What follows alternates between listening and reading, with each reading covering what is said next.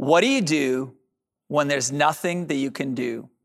What do you do when you find yourself in irreparable circumstance?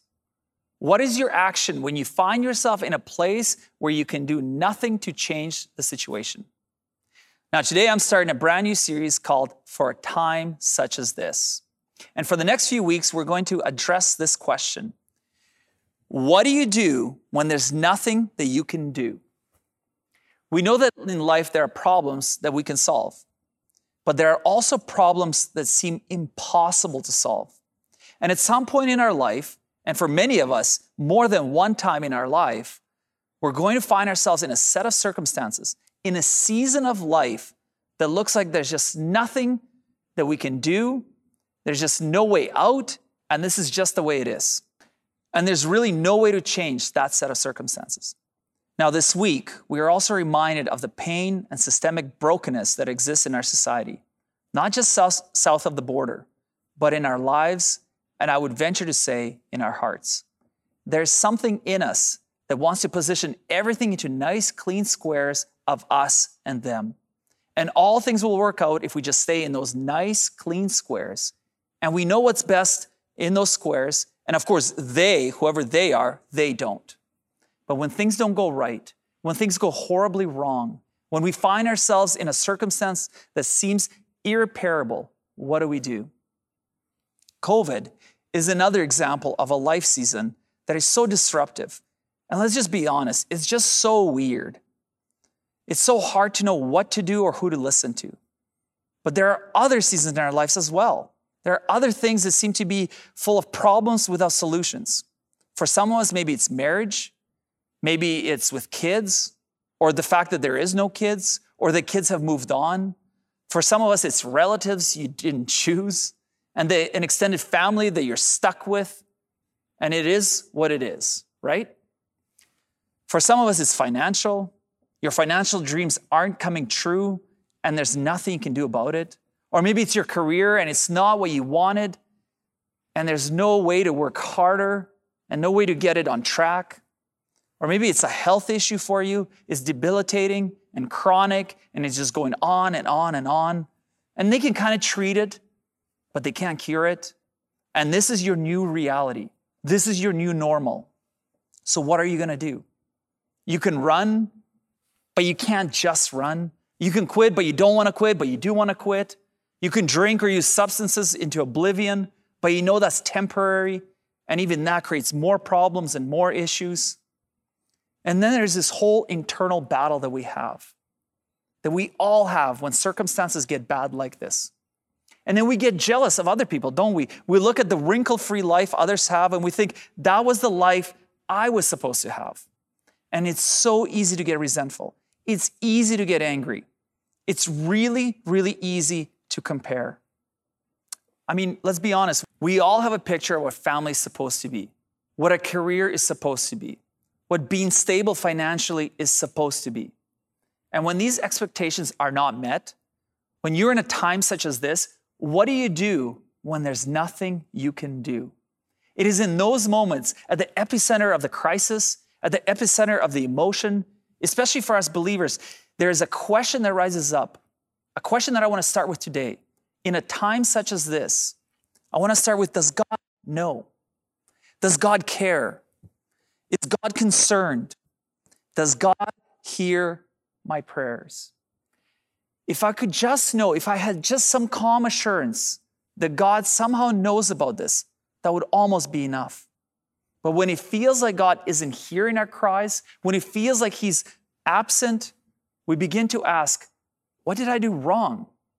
What did I do to deserve this lot in life? In fact, some of you who are watching today, and you're thinking, okay, God, look, I'm doing all this stuff to make things right. I'm online watching church. Look, I gave some money. I even sang some songs. What does it take to get your attention, God? How can I get my luck back? How can I get your blessing back? How can I get you to pay attention to me? And here's what's amazing about what we're going to talk about in the next few weeks. In spite of all you have done or not done, your Heavenly Father loves you. And the reason I can say this with confidence is because of one of the most famous statements in all of history, let alone scripture, which says, "For God so loved the world that he gave his only son." This is the hallmark of Christianity. The statement, the world, includes you and you and you and me. The bottom line I want us to unpack in this series is this: God is not absent. God is not apathetic. God is not angry with you. God is not absent, although God feels absent sometimes. God is not apathetic, even though it feels like he's not listening. To understand this, to understand what I'm trying to explain here, I want us to look at two very familiar stories that you might know, especially if you grew up in the church. And what we'll see is this. We will see that even the followers of Jesus, even the early Christians, even those that were closest to Jesus, were asking and dealing with the same questions that we deal with. They were asking, God, where are you? Do you love me? Do you know my name? Do you care? Give me a sign. Throw me a line. I just need to know that you're present in the midst of all of these circumstances. Though they don't seem to be changing or getting better, and they don't feel like, and maybe it feels like there's no hope. Show me that you are there, God. These are the same things that the early church was asking as well. So our first story starts in Matthew 11. Now, one day, Jesus is teaching in Galilee to some of his core guys, and he's about to send them out.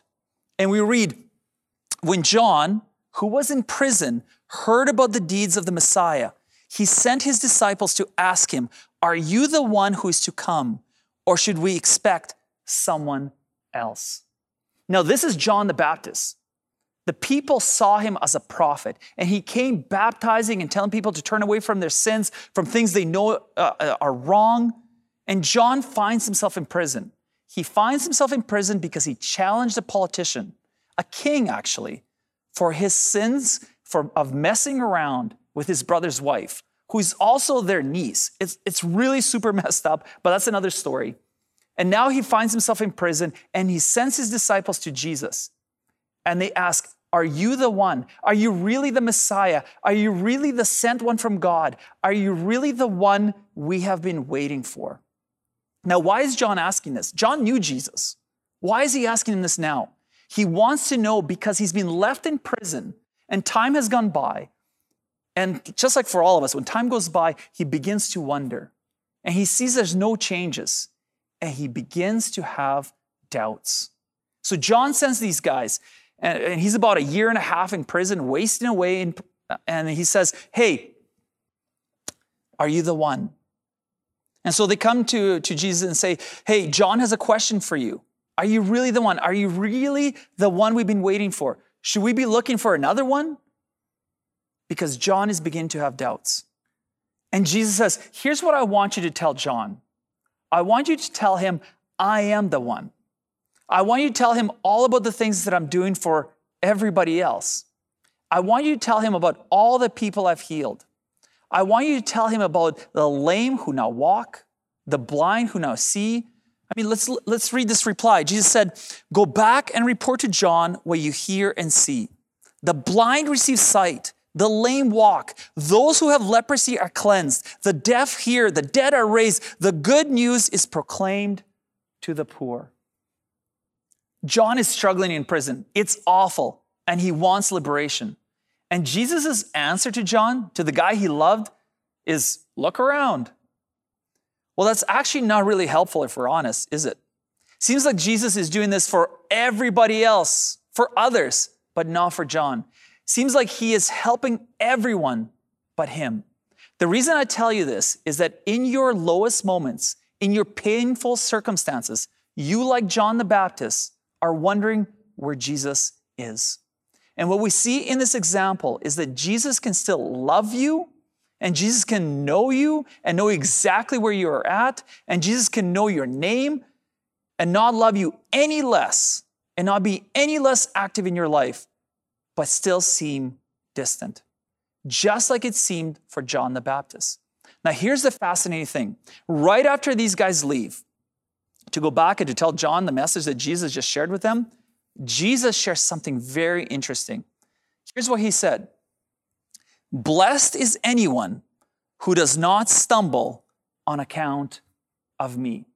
Blessed is anyone who does not stumble on account of me. In other words, he's saying this, pay attention.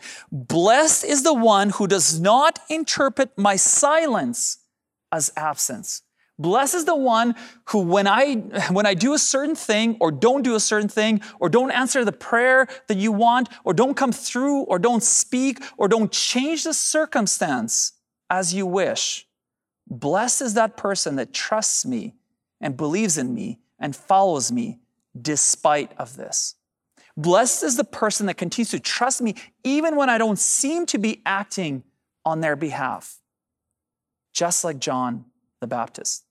In other words, don't interpret God's silence as absence. What we see in the story is that Jesus knew all about John. And we learn from the story the fact that your heavenly Father knows all about you. Now let's jump to the next story before we conclude this one. And this next story is found in John 11.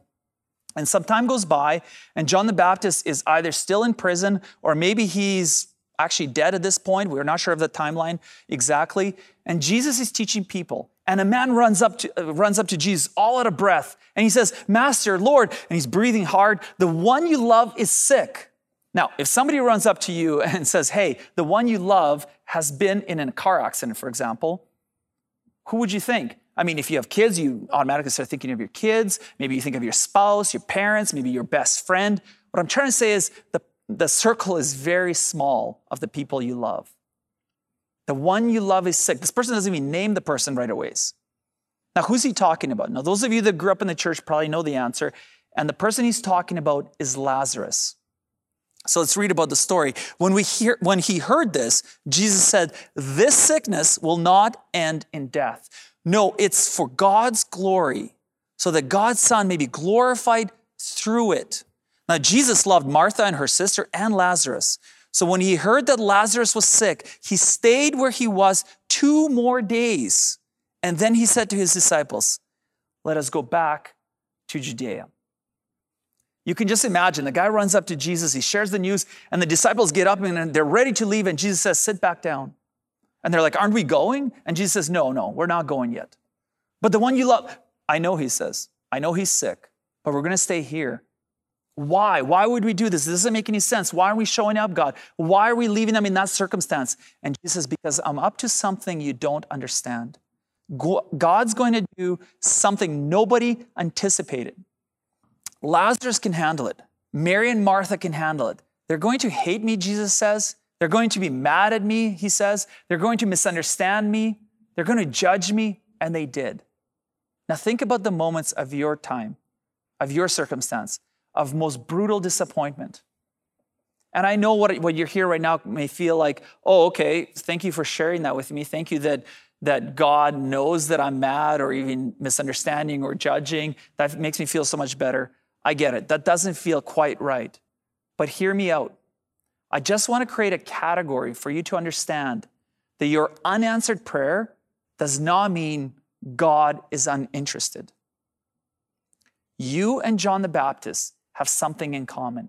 You and Mary and Martha and Lazarus have something in common.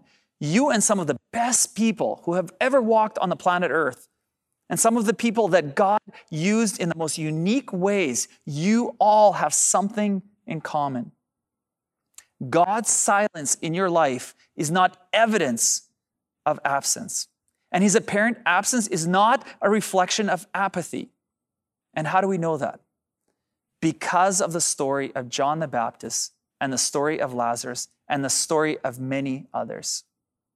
In those seasons when we feel abandoned, but as we zoom out on that season, we often see that God was actually near. There are seasons of life when God seemed silent and still, but he's neither silent nor still. And I love these words Jesus says.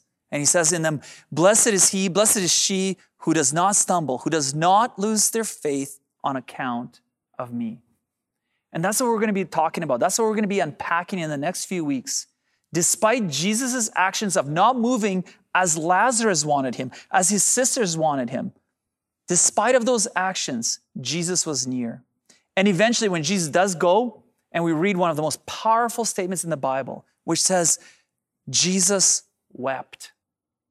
Jesus, even though knowing that he was going to do something unique on earth, he was going to do something so earth-shattering in the case of Lazarus, he was overwhelmed with such grief and pain on Lazarus' behalf that he openly and publicly wept.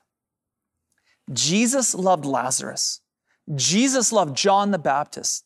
Jesus loved the world. The results on earth were different for John and for Lazarus. What I want us to address today is that your situation is not because of God's anger or apathy. There were choices, there were mistakes, and there was brokenness of this world that is chaotic and random. But God's love and care for you was and is right in the middle of it all. So much so that Jesus himself chooses to be broken on the cross for all of our pain, all of our unfulfilled dreams, all of our disappointments, for all of it, so that you could have, so that I could have life. Let's just be honest for a second. When tragedy hits, when dreams fade, when everything seems hopeless, we say, I'll never be happy again. Or we say, nothing good can come out of this. Or there's no point in continuing. In the midst of all these situations and circumstances of life, we quickly lose three things: our joy, our hope, and our sense of purpose. But I have some great news for you and for me. Based on the accounts of real people in the Bible, and based on the accounts of people that you know and that I have met and that you will hear from during the next few weeks, you, like these people, can regain your hope and you can regain a sense of purpose. Not because those bad things were actually good. No, they weren't. They were awful and they were bad. Not because God was angry or absent, but because God loves you deeply in the midst of it all. And for a time such as this, in this season, he weeps with you and was broken for you and for me. He experienced the cross. He was broken so that this current moment, this time, this circumstance of brokenness will not have the last say, will not be the end, will not define you or I.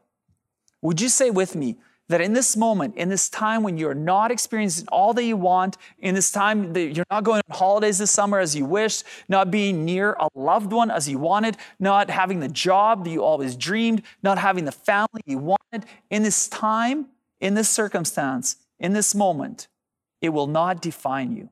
Say it with me. Would you say this with me? God is not finished. There is more to life than this. Today is just the start of the series. We're going to unpack so much more as we go. Our own Austin and John will be speaking in weeks to come.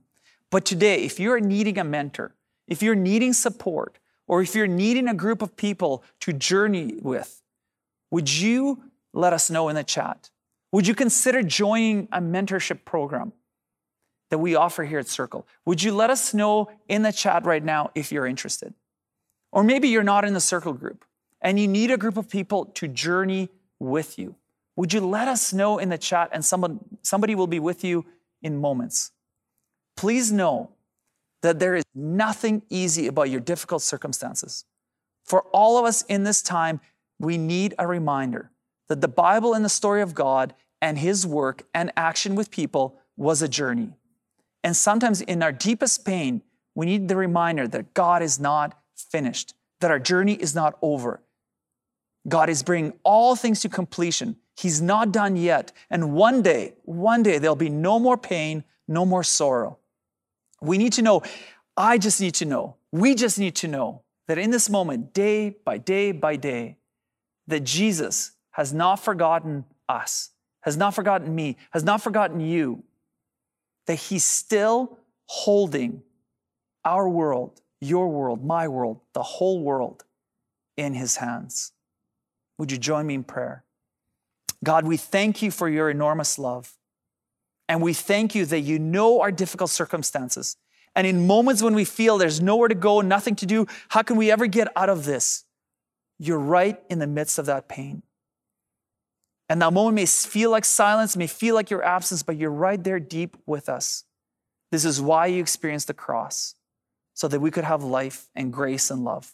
We thank you for that.